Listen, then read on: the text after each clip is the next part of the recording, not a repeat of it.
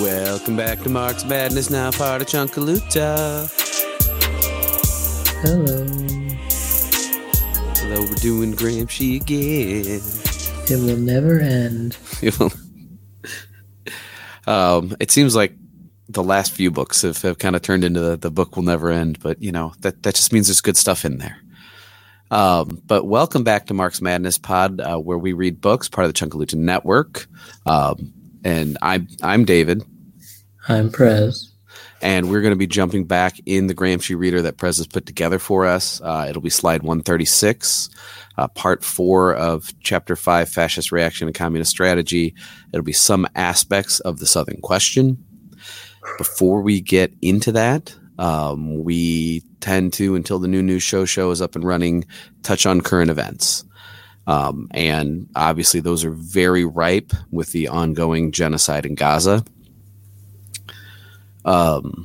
Since we talked last, we were saying, of course, that, you know, it was what people ask for, and we support the movements. So when the Palestinians asked for a ceasefire, we supported it, but we also didn't really, trust it so much.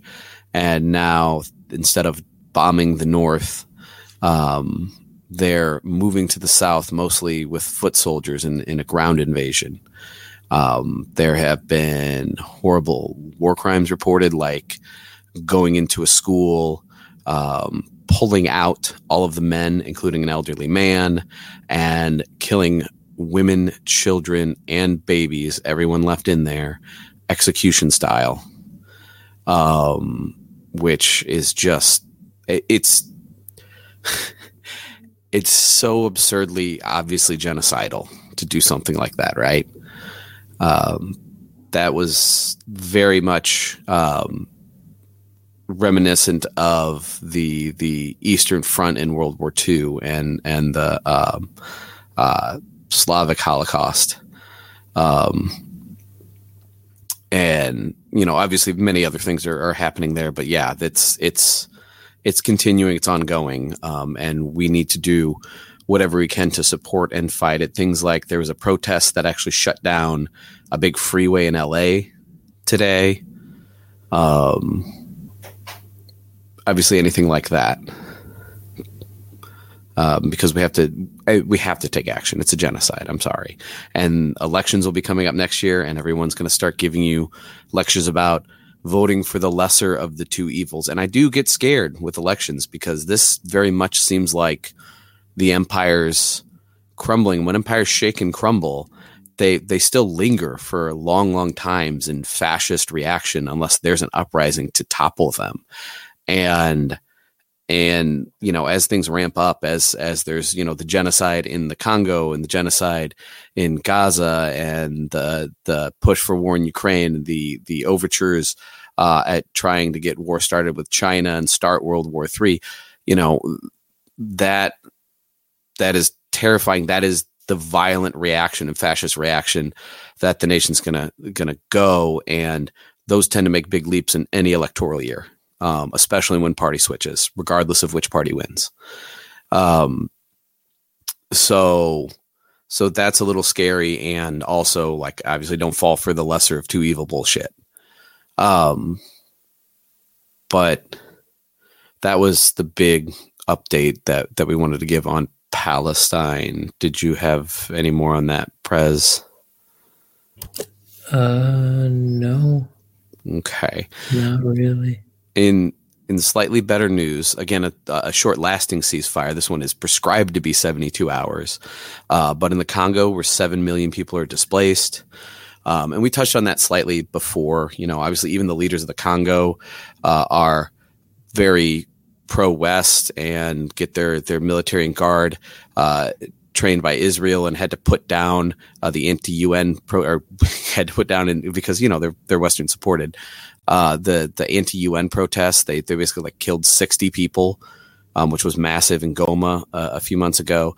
Well, as those elections come up, especially with the last one, very obviously like robbed by them, and this very obvious, uprising of anti-colonial sentiments.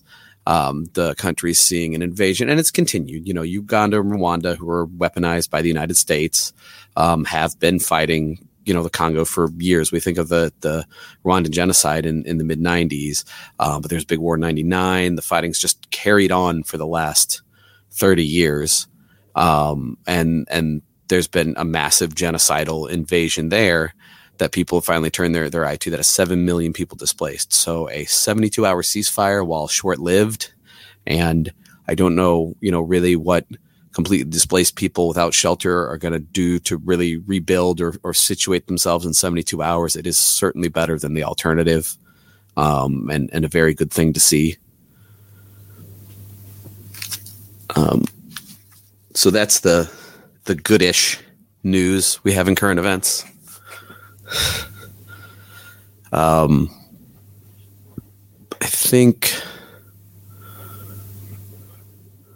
think that's all I had. We didn't mention, but we've talked before the show about South Africa's president has called on the ICC to try Netanyahu, which, yeah, that's deserved, but that's the ICC is a colonial outpost. It's never going to do that. It would only do that if Netanyahu was already fully in Fall Guy mode. Even then, they're never going to do it. No, probably not for Israel. It would set a precedent. Even if he's in Fall Guy mode, it would still set a precedent.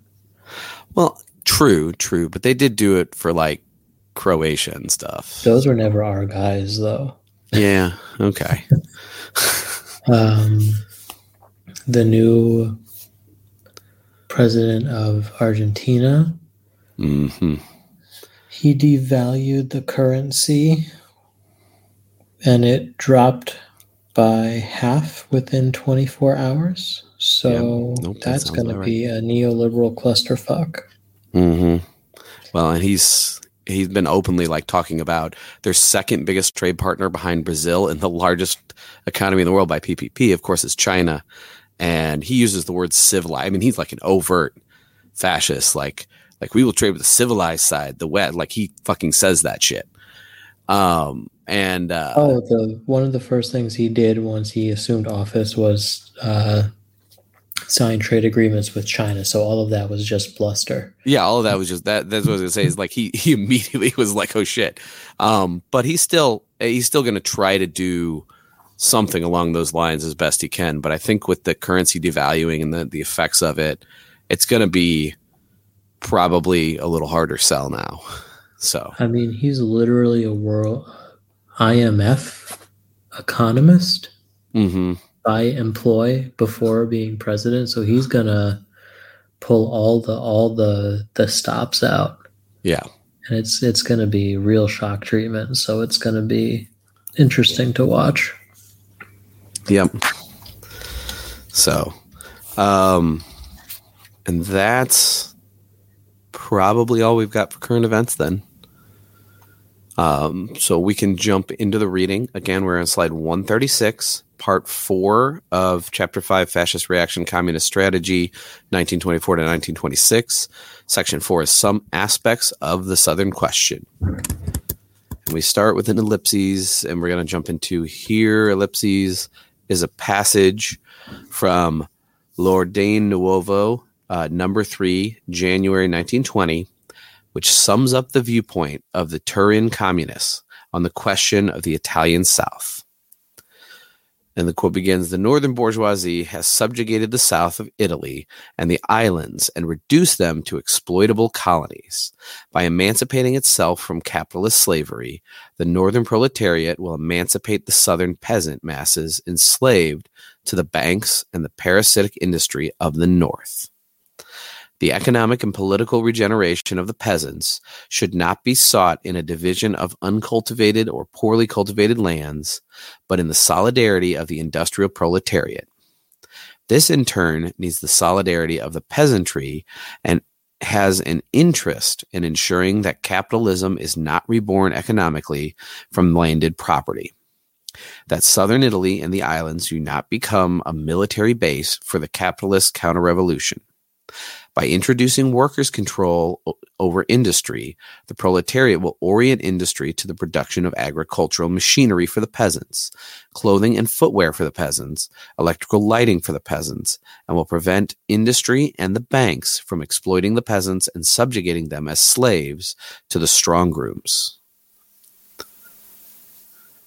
I don't know what a strong room is. I guess that's just like a bunch of rich people, powerful people put together. Yeah, like not like a secret society exactly, but like a coalition of people. Cool. Decide like a bank coalition, like a business union. Nice. By smashing the factory autocracy, by smashing the oppressive apparatus of the capitalist state and setting up a workers' state that will subject the capitalists to the law of useful labor, the workers will smash all the chains that bind the peasant to his poverty and desperation. By setting up a workers' dictatorship and taking over the industries and banks, the proletariat will swing the enormous weight of the state bureaucracy behind the peasants in their struggle against the landowners, against the elements, and against poverty. The proletariat will provide the peasants with credit, set up cooperatives, guarantee security of person and property against looters, and carry out public works of reclamation and irrigation. It will do all this because an increase in agricultural production is in its interests, because to win and keep the solidarity of the peasants is in its interest, because it's in its interest to orient industrial production to work, which will promote peace and brotherhood between town and countryside, between north and south. I just double checked, and a strong room is a bank vault. Oh, that's okay. That still fits. So you go completely, back to I was misunderstanding that sentence for like 5 years. Oh, see, this is why I ask sometimes. That was written in January 1920. 7 years have gone by, and there are 7 years older politically too. Today, certain concepts might be expressed better. The period immediately following the conquest of state power, characterized by simple workers' control of industry, could and should be more clearly distinguished from the subsequent periods. But the important thing to note here is that the fundamental concept of the Turin communist was not the magical formula of dividing the big estates, but rather the political alliance between the northern workers and southern peasants to oust the bourgeoisie from state power. Furthermore, precisely the Turin communists, although they supported division of land, subordinated the solidarity action of the two classes, themselves warned against miraculous illusions on a mechanical sharing out of the big estates. In the same article, 3rd January, we find, what can a poor peasant achieve by occupying uncultivated or poorly cultivated lands? What machinery, without accommodation on the place of work, without credit to tide him over till harvest time, without cooperative institutions to acquire the harvest, if, long before harvest time, the peasant has not hung himself from the strongest bush or the least unhealthy-looking wild fig in the undergrowth of his uncultivated land, and preserve him from the clutches of the usurers. Without all these things, what can a poor peasant achieve by occupying? In the proletarian camp, the Turin communists had one undeniable merit, that of bringing the Southern question forcibly to the attention of the workers' vanguard and identifying it as one of the essential problems of national policy for the revolutionary proletariat. The Turin communists posed concretely the question of the hegemony of the proletariat, i.e., of the social basis of the proletarian dictatorship and of the worker state. The proletariat can become the leading dirigente and the dominant class to the extent that it succeeds in creating a system of class alliances which allows it to mobilize the majority of the working population against capitalism and the bourgeois state. What is a dirigente? I've never seen that edit before. That's the translator saying, like, this isn't the exact translation. This is the literal Italian word that he wrote. Oh, okay. And this is the closest translation we get to it. Gotcha. So, like, if you speak, so like they do this a lot in translation, where like if it doesn't do a very good match, you put the word. So if you speak the language, you can kind of get a better meaning. That's good. In Italy, in the real class relations which exist here, this means to the extent that it succeeds in gaining the consent of the broad peasant masses. But the peasant question is historically determined in Italy. It is not the peasant and agrarian question in general. In Italy, the peasant question, through the specific Italian tradition and the specific development of Italian history, has taken two typical and particular forms: the Southern question and that of the Vatican. Winning the majority of the peasant masses thus means, for the Italian proletariat, making these two questions its own from the social point of view, understanding the class demands which they represent, incorporating these demands into its revolutionary transitional program, placing these demands among the objectives for which it struggles. First problem. Oh, go ahead. Just like reading this stuff, and then we're going to read some of his other stuff on like culture and hegemony and culture revolution, and like just makes me wonder, like, was Gramsci aware? This was written in 1926, so he wasn't actually aware of what was going on in China because the revolution in China didn't quite take off yet. But like, if there were just a few more years, Gramsci and Mao huddling together. Very similar to like Mao's "How do we get the peasantry on our side?" Yeah. So it's like, it's very impressive how similar both like the Mao's development of the peasant question and Gramsci's development of the peasant question are. That we're going to keep seeing. So keep it in the back of your mind, I suppose, because it's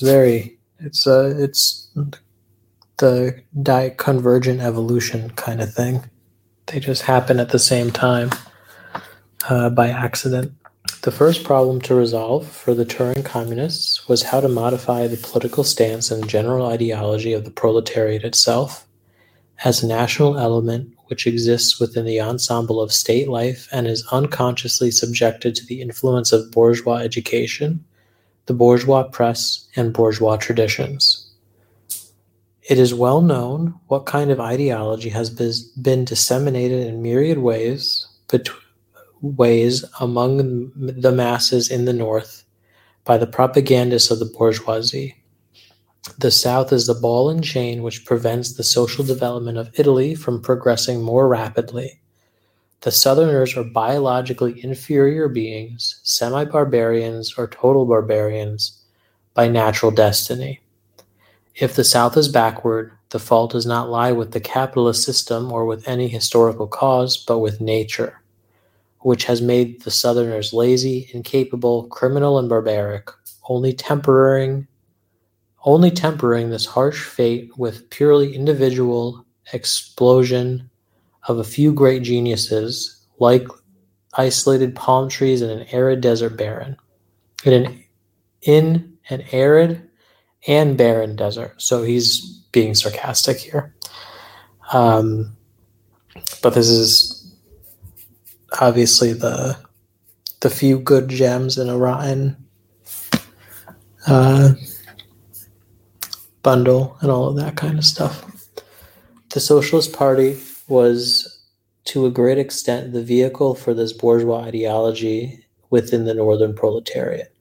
The Socialist Party gave its blessing to all the Southernist literature of the clique of writers who made up the so-called positive school. Ferri, Sergi,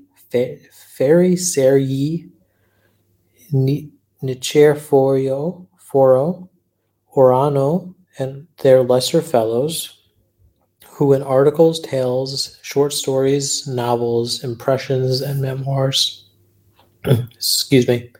impressions and memoirs in a variety of forms reiterated one single refrain. Once again, quote-unquote, science was used to crush the wretched and exploited. But this time it was dressed in socialist colors, claimed to be the science of the proletariat. The proletariat had itself to adopt the approach of the Turin communists for it to become politically effective. That goes without saying. No mass action is possible if the masses in question are not convinced of the ends they wish to attain and the methods to be applied. The proletariat, in order to become capable as a class of governing, must strip itself of every residue of corporatism, every syndicalist prejudice, incrustation. What does this mean? That in addition to the need to overcome the distinctions which win the trust and consent of the peasants and some of the semi-proletarian urban categories, to overcome certain prejudices and conquer certain forms of egoism, which can and do subsist within the working class as such, even when craft particularism has disappeared, the metalworker, the joiner, the building worker, etc., must not think only as proletarians and no longer as metalworker, joiner, building worker, etc. They must also take a further step. They must think as workers who are members of a class which aims to lead the peasants and intellectuals, of a class which can win and build socialism only if it is aided and followed by the great majority of these social strata. If this is not achieved, the proletariat does not become the leading class, and these strata, which in Italy represent the majority of the population, remaining under the bourgeois leadership, enable the state to resist the proletarian assault and wear it down.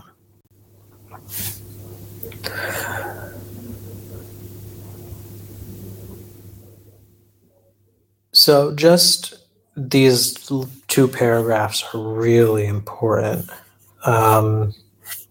because even on the left today, when we talk about stuff like urban planning or, things in healthcare or medicine or science in general or, any kind of equality issues going on, we have a lot of trends for like neoliberal petty bourgeois ideology seeping in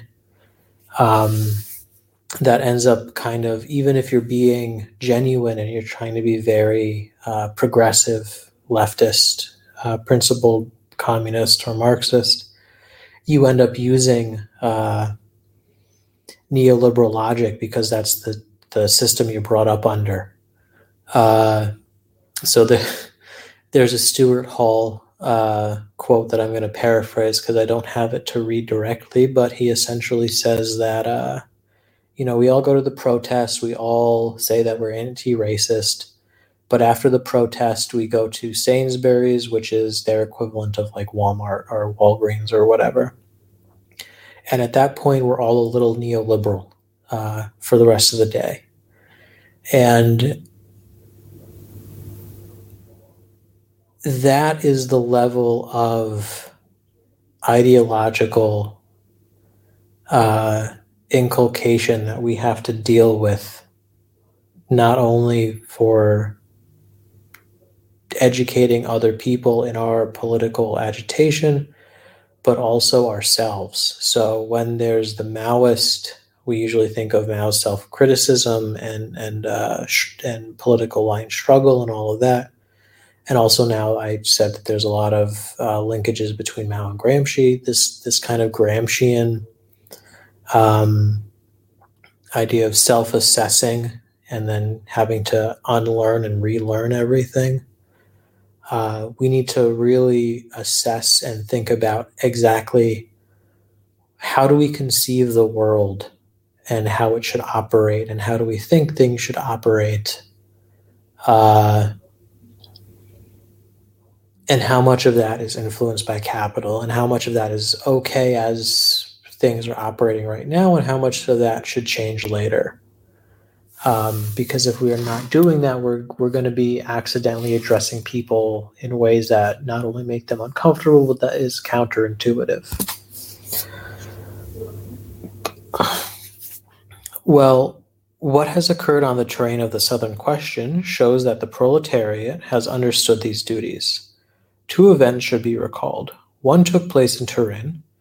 The other occurred at Reggio Emilia, i.e., in the very citadel of reformism, class corporatism, and working class protectionism, which is cited as a prime example of the quote-unquote by the quote-unquote Southernists in their propaganda among the peasants of the South. After the occupation of the factories, the Fiat Board proposed to the workers that they should run the firm as a cooperative. Naturally, the reformists were in favor. An industrial crisis was looming. The specter of unemployment tormented the workers' families. If Fiat became a cooperative, a certain job security might be obtained by the skilled workers, and especially the politically most active workers, who were convinced that they were marked out for dismissal. The Socialist Party section, led by the Communists, intervened energetically on the question. The workers were told the following, and this is one big block quote for the next while. A great firm like Fiat can be taken over as a cooperative by the workers only if the latter have resolved to enter the system of bourgeois political forces which governs Italy today. The proposal of the Fiat Board forms part of Giolitti's political plan. In what does this plan consist? The bourgeoisie, even before the war, could not govern peacefully any longer. The rising of the Sicilian peasants in 1894 and the Milan insurrection of 1898 were the experimentum crucis, so crucial experiments of the Italian bourgeoisie. After the bloody decade of 1890 to 1900, the bourgeoisie was forced to renounce a dictatorship that was too exclusive, too violent, too direct. For there had risen against it simultaneously, even if not in a coordinated fashion, the southern peasants and the northern workers. In the new century, the ruling class inaugurated a new policy of class alliances, class political blocs, i.e., bourgeois democracy. It had to choose either a rural democracy, i.e., an alliance with the southern peasants, a policy of free trade, universal suffrage, administrative decentralization, and low prices for industrial products, or a capitalist/worker industrial bloc without universal suffrage, with tariff barriers, and with the maintenance of a highly centralized state, parentheses, the expression of bourgeois domination over the peasants, especially in the South and the islands, and with a reformist policy on wages and trade union freedoms. It chose not by chance the latter solution. Giolitti personified bourgeois rule. The Socialist Party became the instrument of Giolitti's policies. If you look closely, it was in the decade of 1900 to 1910 that the most radical crises occurred in the socialist and working class movement. The masses reacted spontaneously against the policy of the reformist leaders. Syndicalism was born, the instinctive, elemental, primitive, but healthy expression of working class reaction against the bloc with the bourgeoisie and in favor of a bloc with the peasants, and first and foremost with southern peasants. Precisely that. Indeed, in a certain sense, syndicalism is a weak attempt on the part of the southern peasants, represented by their most advanced intellectuals, to lead the proletariat. Who forms the leading nucleus of Italian syndicalism, and what is its ideological essence? The leading nucleus of syndicalism is made up almost exclusively of Southerners. Labriola, Leone, Longobardi, Orano. The ideological essence of syndicalism is a new liberalism, more energetic, more aggressive, more pugnacious than the traditional variety. In the 10 years in question, capitalism was strengthened and developed and directed a part of its activity towards the agriculture of the Po Valley. So this is an agricultural region in the north. The most characteristic feature of those 10 years was the mass strikes of the agricultural workers of the Po Valley. A profound upheaval took place among the northern peasants. There occurred a deep class differentiation. The number of braccianti, day laborers, increased by 50%, according to 1911 census figures. And to this, there corresponded a recasting of political currents and spiritual attitudes. Christian democracy and Mussolinism were the two most outstanding products of the period. Romagna was the regional crucible of these two new activities. The day laborers seem to have become the social protagonist of the political struggle. The left organs of social democracy, l'azione, action, like l'azione in Cesena, and Mussolinism too soon fell under the control of the quote-unquote Southernists. L'azione in Cesena was a regional edition of Gaetano Salvemini's Unita, United. Avanti, under Mussolini's editorship, slowly but surely became transformed into a tribune for syndicalist and Southernist writers. Everyone remembers that, in fact, when Mussolini left Avanti and the Socialist Party, he was surrounded by this cohort of syndicalists and Southernists.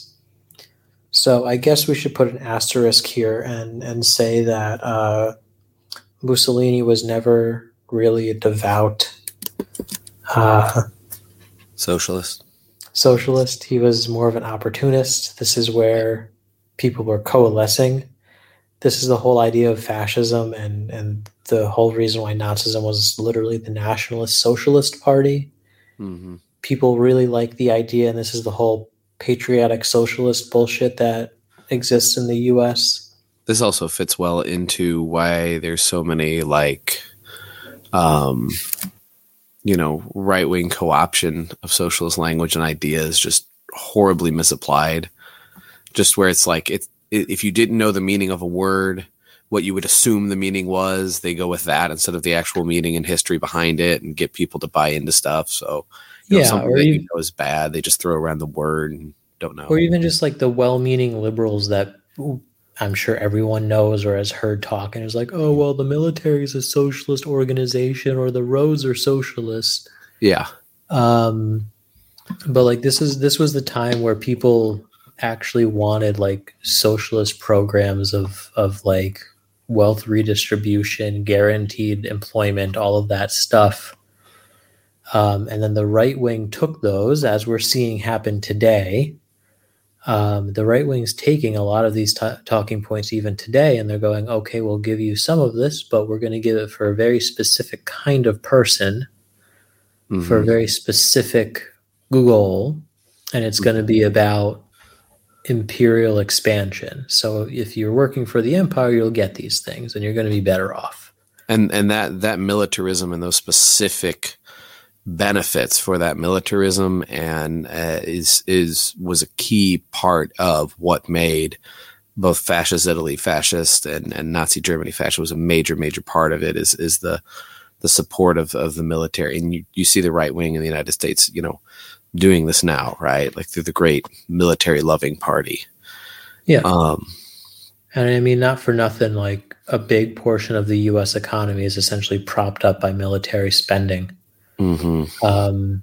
not just by weapons purchasing, but like I think like 15-20% of Virginia's entire GDP is based on military contracting.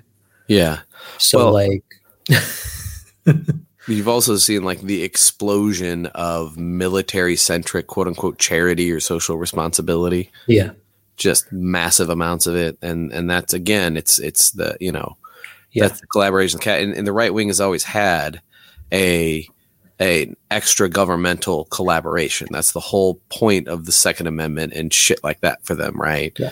Like we've talked about how guns are a complex issue because people shouldn't really be running around with assault rifles, and we don't want children to get shot in school. And part of how the gun lobby, works is making sure there aren't laws there, and they're lobbying and control of the government. But also, like, a major part of gun control is who's going to enforce it. That just gives a police gun monopoly. It's going to be used to not really to take guns out of people's hands, but to find excuses to arrest black people more, But that contradiction where the Republicans land on the gun side and they're so attached and in love with the guns is because they're the non-governmental militias. Fascism rides on that very, very much. And so these, small business owners are very right-wing millionaires and billionaires, or, whatever they are that sits in that fascist side. A lot of their charity and social responsibility stuff is very much leaning for veterans, veteran this, veteran that, this veteran program, this reuniting, here's your folds of honor, here's your honor flight, here's, your great charity for disabled veterans and stuff like that. It's donate to house and feed the vets because the VA is not going to take care of them. Yep. It's that shit. Which weirdly enough, the VA does not count towards, like, whenever people do statistics about healthcare spending or military spending, the VA is not part of it. Huh. So like whenever people talk about how many people are on like government subsidized or government paid for health care, they talk about Medicare and Medicaid, but don't talk about the VA. Yeah. And again, that's, that's them taking care of their boys, their military. Yeah. It's very, when people say that Republicans in the United States are fascists, like, they are, it's just that it's a lack of Democrats not being that, Well, also Democrats are. This is why you should read Polancis, because Polancis talks about this. He goes into how it's essentially a system that people are. He does the whole, like, the global north is labor aristocracy, but actually does a good job. Oh, yeah. Where he talks about no, they were promised things. And they were promised the socialist part, but it was, you get these guarantees if you go into the conquering the world area. Yeah. You don't get these by human right, like socialism promised. You get these by being part of the military. Yep. That makes perfect sense. And we're seeing with tech, all of these companies are not making money off of, consumer profits anymore. They're all slowly moving, Google, Facebook, everyone, into working with the military. So anyway, the most notable repercussion of this period in the revolutionary camp was the Red Week of June 1914. Romagna and the marches were the epicenter of Red Week. In the field of bourgeois politics, the most notable repercussion was the Gentiloni Pact. Since the Socialist Party and the consequence of the rural movements in the Po Valley had returned after 1910 to an intransigent tactic, the industrial bloc supported and represented by Giolitti lost its effectiveness. Giolitti shifted his rifle to the other shoulder. He replaced the alliance between the bourgeoisie and the workers by an alliance between the bourgeoisie and the Catholics, who represented the peasant masses of the north and central Italy. As a result of this alliance, Sonnino's Conservative Party was totally destroyed, preserving only a tiny cell in southern Italy around Antonio Salandra. Today, Giolitti is once more in power, and once more, the big bourgeoisie is putting its trust in him. As a result of the panic which has filled it before the impetuous movement of the popular masses, Giolitti wants to tame the Turin workers. He has beaten them twice in the strike of last April and in the occupation of the factories with the help of CGL, i.e. of the cooperative form. I don't know what CGL means. The meaning is not provided. He now thinks that he can tie them into the bourgeoisie state system. What in fact will happen if the skilled workforce of Fiat accepts the board's proposals?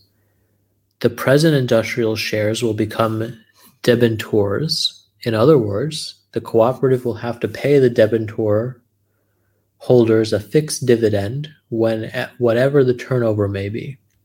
The Fiat company will be cut off in every way from the institutions of credit which remain in the hands of the bourgeoisie, whose interest it is to get the workers at its mercy. The skilled workforce will perforce have to bind itself to the state, which will, quote, come to the assistance of the workers, end quote, through the activity of the working class deputies, through the subordination of the working class political party to government policies. That is Giolitti's plan, as applied in full. The Turin proletariat will no longer exist as an independent class, but merely as an appendage of the bourgeois state. Class corporatism will have triumphed, but the proletariat will have lost its position and role as leader and guide. It will appear to the mass of poor workers as privileged. It will appear to the peasants as an exploiter just like the bourgeoisie, because the bourgeoisie, as it has always done, will present the privileged nuclei of the working class to the peasant masses as the sole cause of their ills and misery.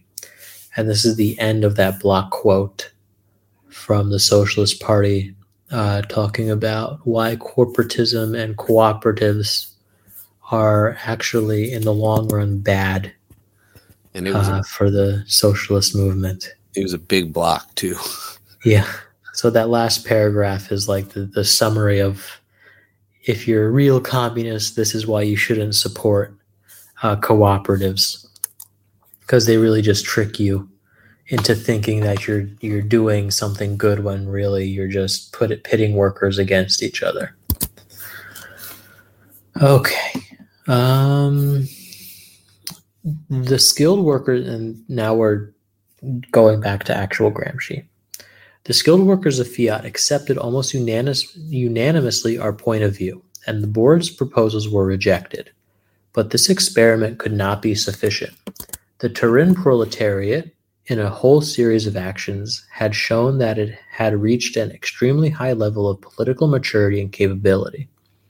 The technicians and white-collar workers in the factories were able to improve their conditions in 1919 only because they were supported by the workers. To break the militancy of the technicians, the employers proposed to the workers that they should themselves nominate through elections new squad and shop foremen. The workers rejected the proposal, although they had many points of difference with the technicians, who had always been an instrument of repression and persecution for the bosses. Then the press waged a rabid campaign to isolate the technicians, highlighting their very high salaries, which reached as much as 7,000 lire a month. I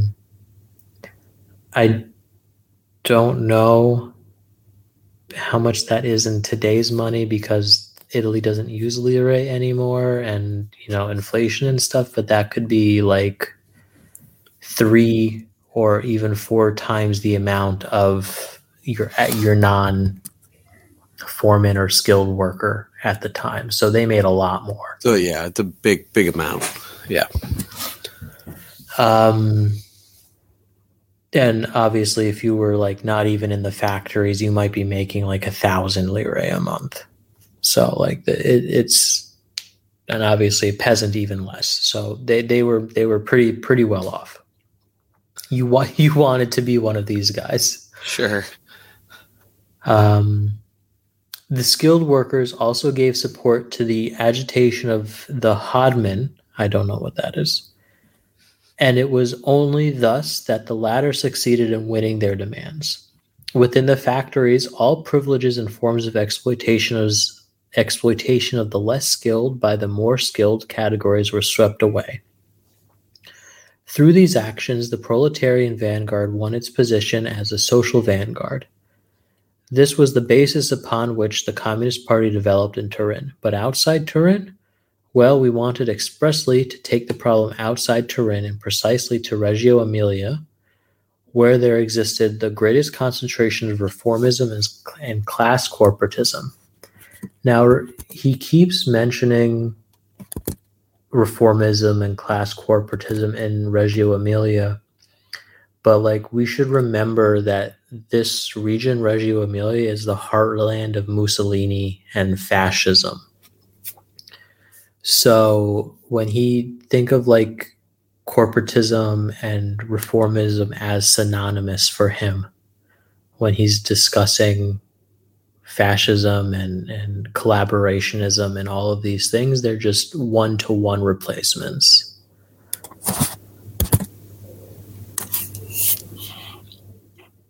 So for him, if we can win the heartland of fascism, we can essentially win the revolution. And to win the heartland of fascism, we need to win the peasantry. Well, also, like, if it's not a one-to-one because America's not real, like, there's no peasantry anymore in the U.S. Yeah, but if we're just talking about your average Joe America or whatever, your Joe Dirt, like they're just chilling, they're doing their thing, they kind of just want to be left alone. They go to the grocery store, they see the prices went up. That's mostly what they care about. If they're getting pissed off at vague things like what, like woke mob coming for my movies or whatever the fuck, it's because they're online too much. But like the material things that they're getting upset over, like gas prices or whatever, that's because they're having material consequences are happening to them. Yeah, it's affecting their everyday life. And the way that they're processing these things are through what Gramsci talks about, but then we see Poulantzas and Althusser and Stuart Hall really go into, which is they process it through what they learn in school and the media, and when they hear the occasional politician talk, or that town leader that they trust, or the church that they go to, or someone that they trust. So all of these things that are baked into how they learn and who they talk to, and all these ways of understanding the world. So it's not really just getting to them and getting to say like, hey, you're going about this wrong. Because if we look at academics and we say, like, we show people a bunch of numbers and we say, okay, what you're doing is wrong, that doesn't convince anyone. You have to go into the community and you have to convince the community and do an education project. And that's really how you convince, the heartland of fascism. It's through political education that the way you're really going to be better off is by completely changing the entire system rather than doing this. Like that's how they won the fiat workers over. It was by teaching them that the whole system that was being proposed was going to ruin them. Well, and I think that's as good of a spot as any to stop. Sure. Okay, so with that, This has been Mark's Madness Pod, part of Chunkaluta Network. We read books. There's a number of ways you can get a hold of us. You can go to, it's on Twitter or X. It's at Chunkaluta Network or at Mark's Madness Pod. On Gmail, it's Chunkaluta Network at gmail.com, or it's Mark's Madness Pod at gmail.com. And I'm sorry, on Twitter X, it's Chunkaluta.org. That's right, because they took away Chunkaluta Network from us. There's also, the Mark's Madness Discord, as well as, and that's open to the public. The link is in the Twitter bio. And then as well as the Chunkaluta Discord that is available through the Patreon. There is also, of course, Patreon. We are doing our winter drive right now, which is important because that is for wood to keep people warm, food to keep people fed, acute needs that appear that relate to the winter. Also, there's a lot of people that seek shelter and in the shelter that they have now, there's things like roof leaks. So part of the big community center project being built is to offer that shelter as well as a distribution center. So, that's kind of the work that's going into these fundraisers.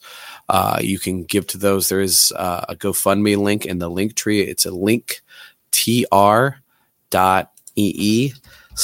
and I want to get this right. So it's /Chunkaluta Network. And the winter drive information is in there through GoFundMe.